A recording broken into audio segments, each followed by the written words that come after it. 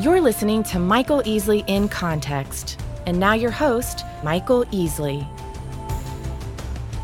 Galatians 3, verse 26, "For you are all sons of God through faith in Christ Jesus. For all of you who were baptized into Christ have clothed yourselves with Christ.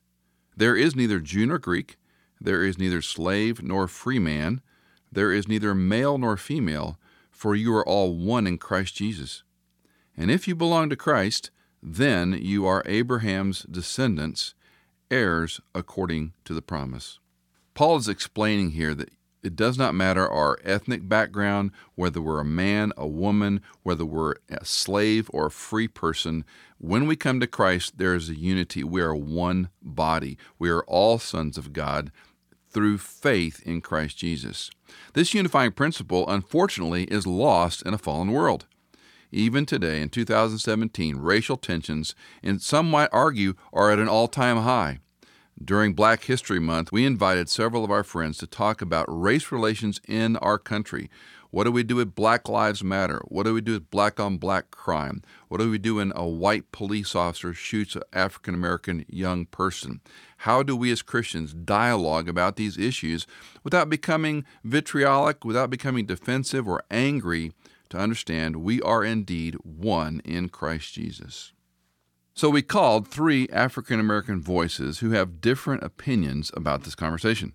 Dr. Crawford Loritts, a teaching pastor in Roswell, Georgia, and an author of 8 books. Jesse Lee Peterson, an outspoken critic of race relations, president and founder of BOND, a group that's dedicated to rebuilding the family by rebuilding the man. And Tasha Morrison, founder of Be the Bridge, an organization dedicated to racial unity. So, to start my conversation with each of our guests, I wanted to hear their opinions on what progress as a nation we have made, or not, in race relations. First, let's hear from Dr. Loritts. About this. Let me just bottom line and say this. In many respects, I think progress has been made, and I don't think that can be denied. We can sleep in hotels and eat in restaurants, and my kids have gone to different schools. And we just had an African-American who was president of the United States of America. But in some ways, the polarization is still there. I think that racism still exists, and it's in very subtle ways.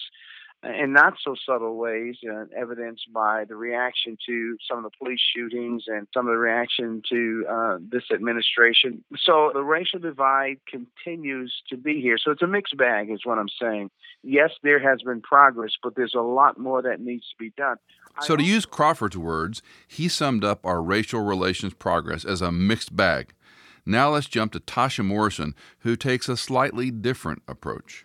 I think as a country, we are missing it. We have made some great progress. Things are not what they used to be, but we could be further along the road if we have owned our sins. As a country, we've never owned our sins. I think as a church, the church historically has been on the wrong side of history as it relates to racial division. We have African American and Asian denominations because people weren't allowed to worship in the same community because of the color of their skin. And there's a lot of denominations that have repented of that sin, but we haven't done anything as it relates to biblical justice to set it right. We've made some progress, but I hold the world and the church at a different standard.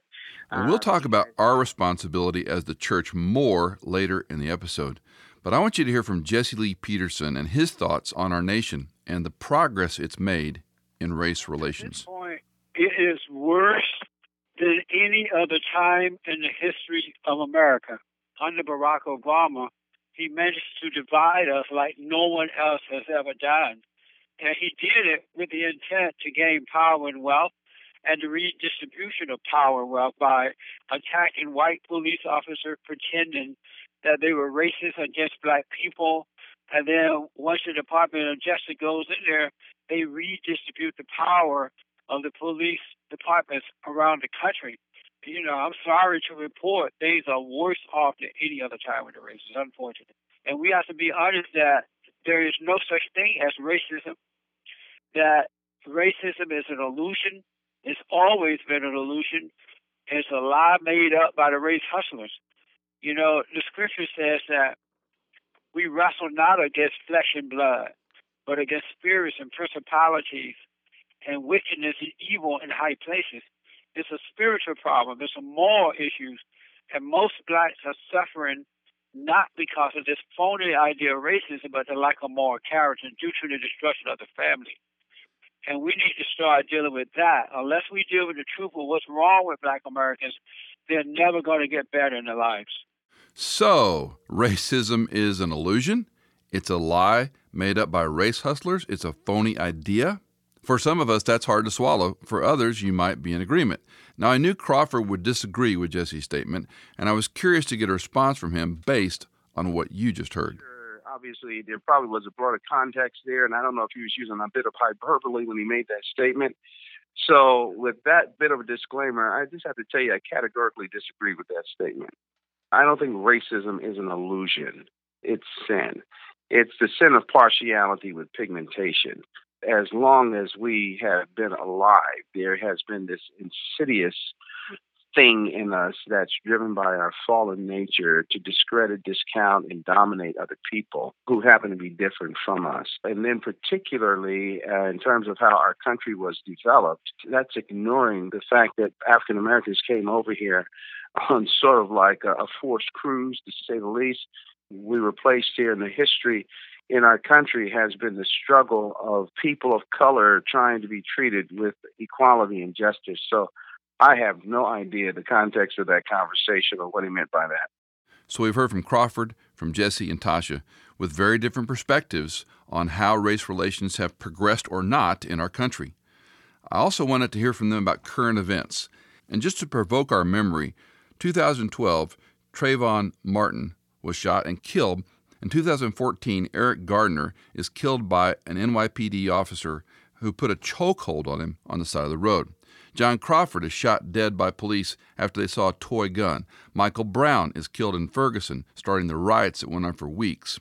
In 2015, Freddie Gray died from injuries that were related to his arrest and or a spinal cord injury. In 2016, Anton Sterling is shot 5 times in the chest by close range by police officers. Philando Castile is shot by police in Minnesota. 5 police officers are killed by a sniper at a Black Lives Matter protest in Dallas, Texas. Charles Kinsey is shot while trying to help a patient with autism. Keith Lamont Scott was shot and killed by an officer in Charlotte, North Carolina. His daughter Facebook live-streamed the aftermath of the shooting. The Washington Post reports that 233 black people were killed by police in 2016. But the total number of civilians shot and killed by police in 2016 was 963. So 233 were black civilians, 465 were white. The numbers from the Bureau of Justice Statistics showed that between 1980 and 2008, blacks were 6 times more likely than whites to be homicide victims and 7 times more likely than whites to commit homicide. Now, we can go on dizzying ourselves with all kinds of data, and as we drill down on those stories, there are obviously 2 sides to each of these events.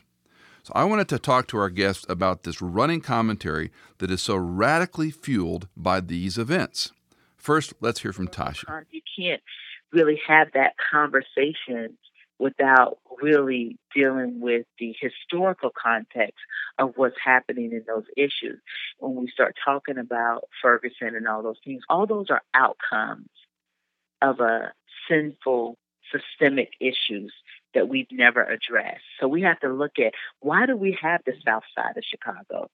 The South Side of Chicago, where there's concentrated poverty and all those issues, stem from Jim Crow era. Let's look at the education system in those communities. Let's also look at the unemployment rate in those communities.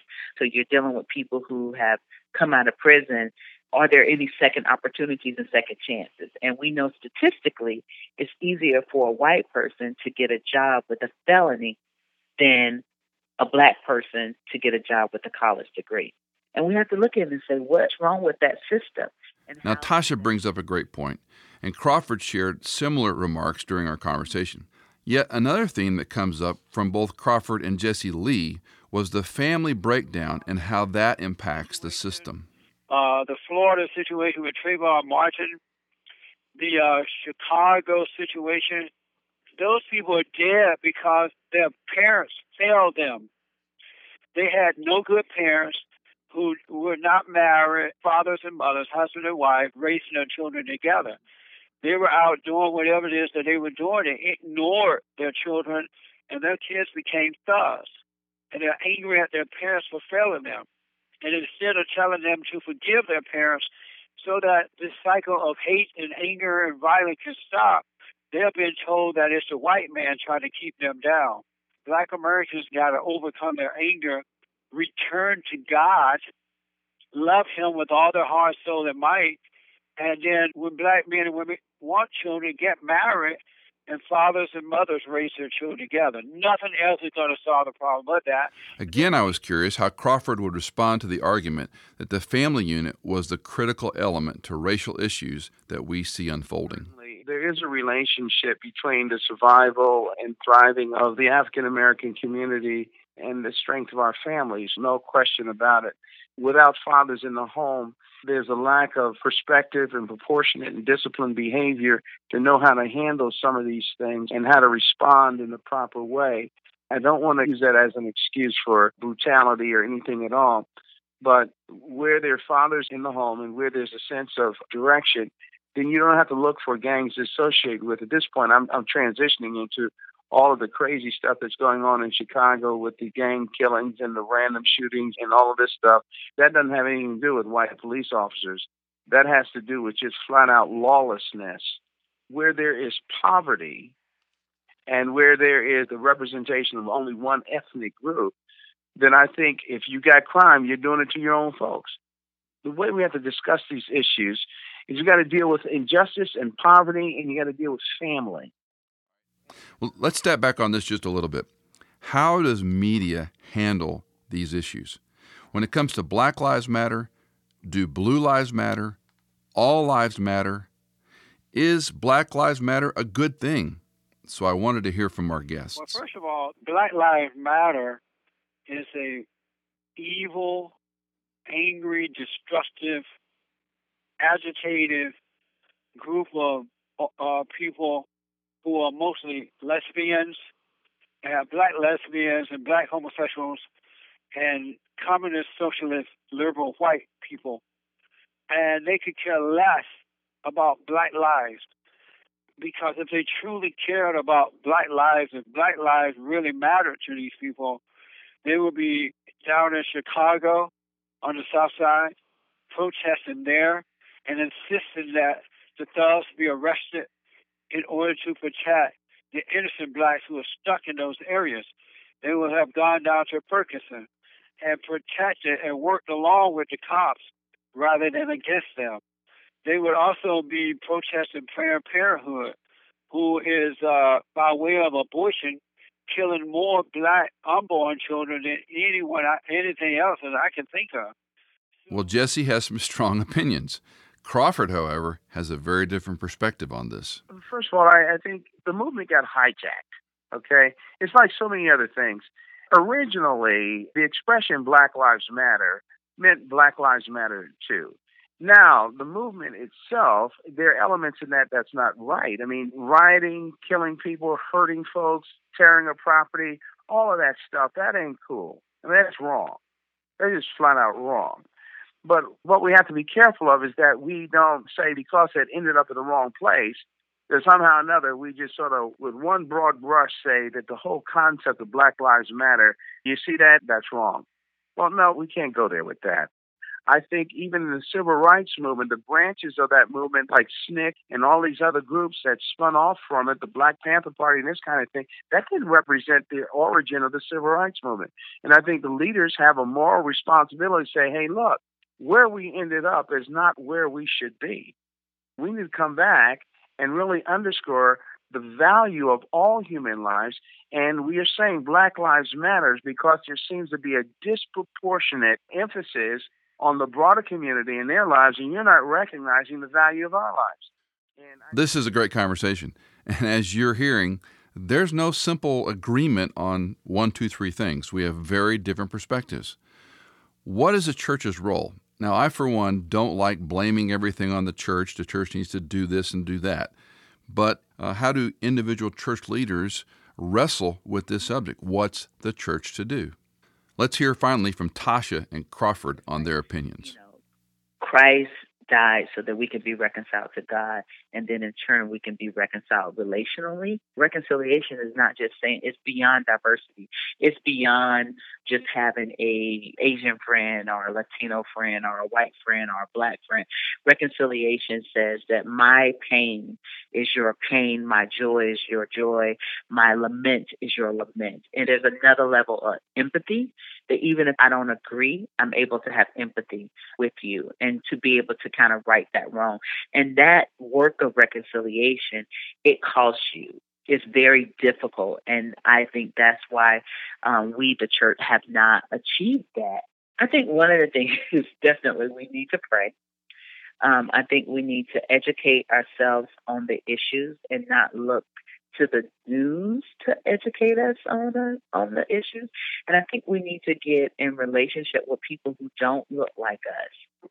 So I think, I really believe that God has created a glorious moment for the Church of Jesus Christ to be the visible destination at which the culture needs to arrive.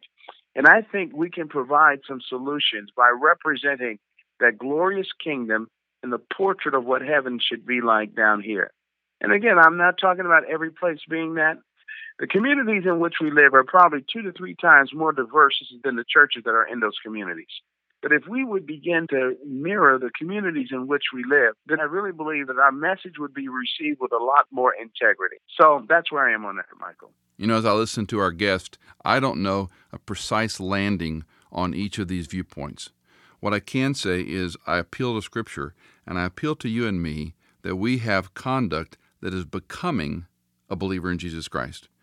Recently, I was reminded of the phrase unbecoming conduct. In fact, one of the law encyclopedias defines it as conduct on the part of a certified professional that is contrary to the interest of the public served by that profession, or where it harms the standing of a profession in the eyes of the public. In other words, how you and I act affects those who we serve as well as others who watch us. Now, can the believer in Jesus Christ act unbecomingly? Sure. So the question becomes, how is our conduct becoming as believers in Christ? In 1 Peter chapter 2, the apostle is writing dispersed Christians. They've been essentially exiled from their homelands because of their Christianity. And he writes this impassioned list of how they are to conduct themselves as exiles in a foreign land. Listen to just some of these admonitions. Conduct yourselves honorably among the Gentiles, so that when they slander you as evildoers, they will observe your good works and glorify God on the day he visits. Submit to every human authority because of the Lord, whether to the emperor as the supreme authority, or to governors as those sent out by him to punish those who do what is evil, to praise those who do what is good. For it is God's will that you silence the ignorance of foolish people by doing good. He didn't say shouting at them, by the way. Submit as free people, not using your freedom as a cover-up for evil, but as God's slaves. Honor everyone. Love the brotherhood. Fear God. Honor the emperor. So let me give you a few observations from Peter's admonition and think about it in the context of racial reconciliation and racial tensions that we have. Number 1, conduct yourself honorably. Each one of us has the responsibility how we speak, how we tweet, what we put on social media. It is a reflection of becoming conduct. Are we representing Christ and the fellowship that we're part of? Secondly, submit to authority. Those words are hard for us to choke down. We've become an independent, rights-oriented culture. We worship our personal rights. The Christian needs to lay those down. The Christian submits to God, and we submit to human authority as to the Lord. There's no disclaimer there that says if the authority is evil or wrong or abusive or angry. Thirdly, doing good silences fools. That's a novel idea in our social media culture. Doing good silences fools. If you and I submit to authority, we do the right thing in the right way, our behavior, our manner, our attitude communicates a lot more than putting out a clever tweet, a clever meme, or a sarcastic response. 4, submit as free people. Because we have a relationship with Christ, we have the opportunity to follow him, saying, Lord, I'm going to trust you in this. I'm going to submit to you as my authority. I'm not going to submit to my own passions, my own energy. 5, honor everyone. Believers in Christ have the opportunity to respect other people, even when you disagree, even when I disagree. We can be respectful and kind and see them as image bearers of God. 6, love the brothers and sisters. Probably the greatest lesson for me in racial relationships has been pursuing African American friends and listening to them, loving them, and hopefully they love me as well. We may not always agree, but we can look past our disagreements and say, I love you as a brother in Christ, as a sister in Christ. You're made in God's image, as am I. 7, fear God. This is an overlooked part of the admonition of Scripture.